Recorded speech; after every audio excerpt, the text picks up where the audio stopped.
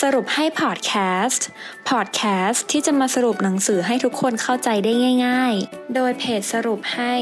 เพราะเราตั้งใจทำให้ง่าย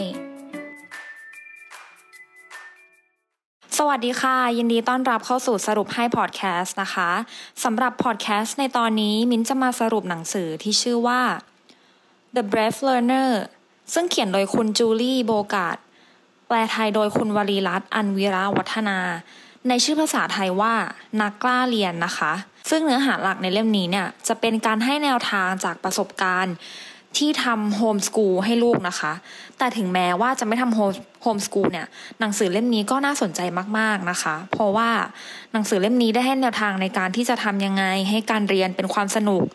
ถึงแม้จะปิดเทอมจะเป็นช่วงเวลาพักผ่อนของลูก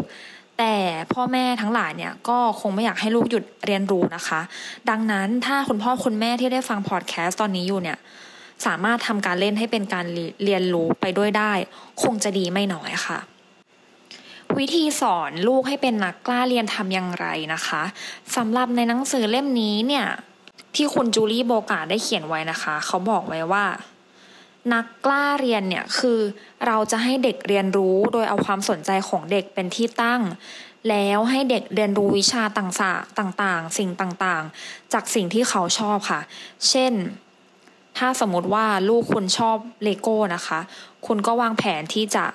สอนหรือให้ความรู้เขาโดยผ่านเลโก้ค่ะ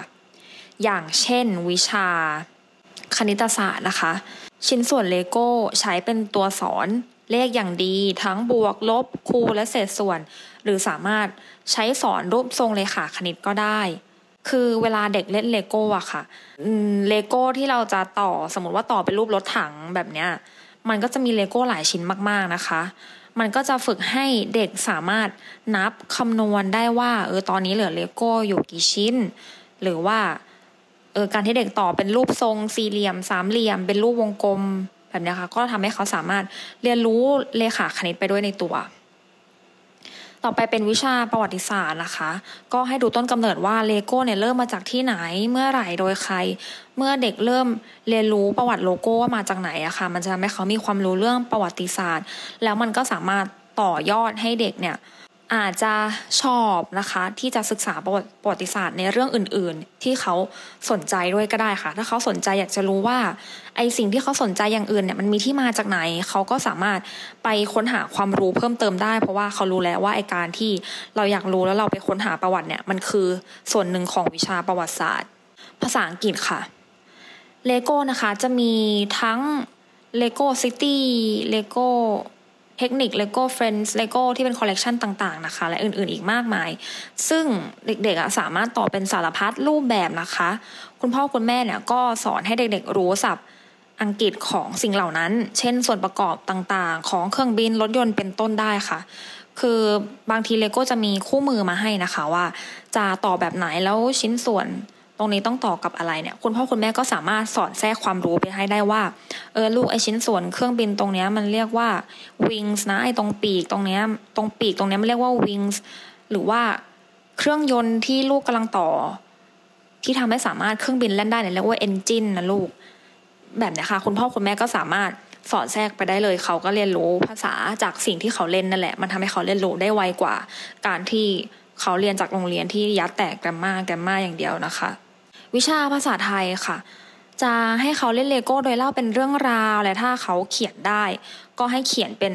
เรื่องราวลงสมุดนะคะจริงๆภาษาไทยเนี่ยมันก็เป็นภาษาของเราเองเนาะคือเหมือนเราฝึกให้เด็กเขียนภาษาไทยตั้งแต่เล็กๆอะค่ะเราพ่อแม่อาจจะเล่าเป็นเรื่องราวเกี่ยวกับรถถังที่เขาต่ออย่างเงี้ยนะคะก็คือหนูมีรถถังอยู่1 คันแล้วหนูสามารถคิดได้ไหมว่ารถถังเนี้ยมันนำไปทำประโยชน์อะไรบ้างหรือว่ารถถัง1 คันเนี่ยได้ผ่านสมรภูมิรบมากมายมันแบบพยายามจุดประกายให้เขาแล้วให้เขาพยายามไปแต่งเรื่องเป็นภาษาไทยออกมาก็ได้ค่ะให้เขาลองเขียนดูศิลปะค่ะให้เขานะคะวาดรูปเลโก้ที่ชอบหรือว่าต่อเลโก้ให้เป็นรูปร่างต่างๆนะคะก็ถือว่าเป็นการเรียนศิลปะและเสริมสร้างความคิดสร้างสรรค์อยู่แล้วนะคะศิลปะเนี่ยมันไม่มีที่สิ้นสุดนะคะเรื่องเนี้ย มันแล้วแต่ว่าจินตนาการของเด็กจะไปสิ้นสุดที่ตรงไหนนะคะการที่เขามาเล่นเลโก้เนี่ยก็ถือว่าเป็นศิลปะแล้วเขาต่อเป็นรูปทรงเลขาคณิตต่างๆเขาหรือว่าเขาอยากจะต่อเป็นรูปทรงตามจินตนาการของเขานะคะหรือว่าลองให้เขาวาดรูปในแบบเลโก้ที่เขาต่อมาแบบนี้ก็ถือว่าเรียนรู้ทั้งการต่อแล้วก็การวาดศิลปะได้ทั้งสองอย่างเลยอีกวิชานะคะอย่างเช่นวิทยาศาสตร์เนี่ยใบพัดล้อรถเฟืองและส่วนต่างๆของเลโก้นะคะสามารถใช้สอนเด็กๆเรื่องการเคลื่อนที่ได้นะคะยิ่งถ้าสามารถต่อเลโก้เทคนิคเนี่ยจะยิ่งสอนได้เยอะเช่นอาจจะพยายามซื้อเลโก้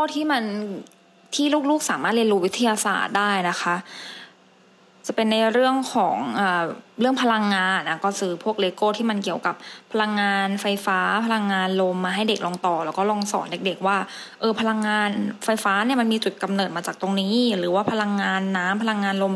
มันมีจุดกำเนิดมาจากตรงนี้แล้วก็ให้เขาเรียนรู้เรื่องส่วนประกอบต่างๆของเครื่องจักรนั้นๆนะคะที่เขากำลังต่ออยู่คือทุกคนนะคะหรือว่าพ่อแม่ทุกคนเนี่ยจะเห็นได้ว่ามันจะไม่ใช่การเรียนรู้เชิงทฤษฎีเนาะที่มินได้กล่าวไปเนี่ยหรือครอบคลุมไปทั้งเนื้อหาเช่นคณิตศาสตร์ก็ครอบคลุมเนื้อหาทั้งหมดที่เราต้องเรียนที่เราจำเป็นต้องรู้หรือไม่รู้ก็ตามแต่นะคะแต่ว่ามันจะสามารถสร้างความกระหายความอยากเรียนรู้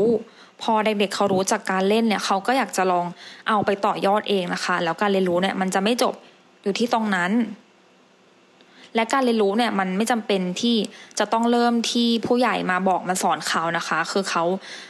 เรียนรู้เขาเล่นด้วยตัวเองแล้วเขาก็ชอบแล้วเขาก็ไปต่อยอดด้วยตัวเอง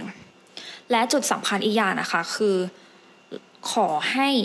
พ่อแม่เนี่ยจดจ่อกับสิ่งที่ลูกๆทำมากกว่าคอยตำหนิแนะนำหรือแก้ไขนะคะเช่นหากเด็กๆกำลังเล่าเรื่องหรือเขากำลังทำอะไรให้เราดูอยู่เนี่ยแล้วลูกอาจจะทำ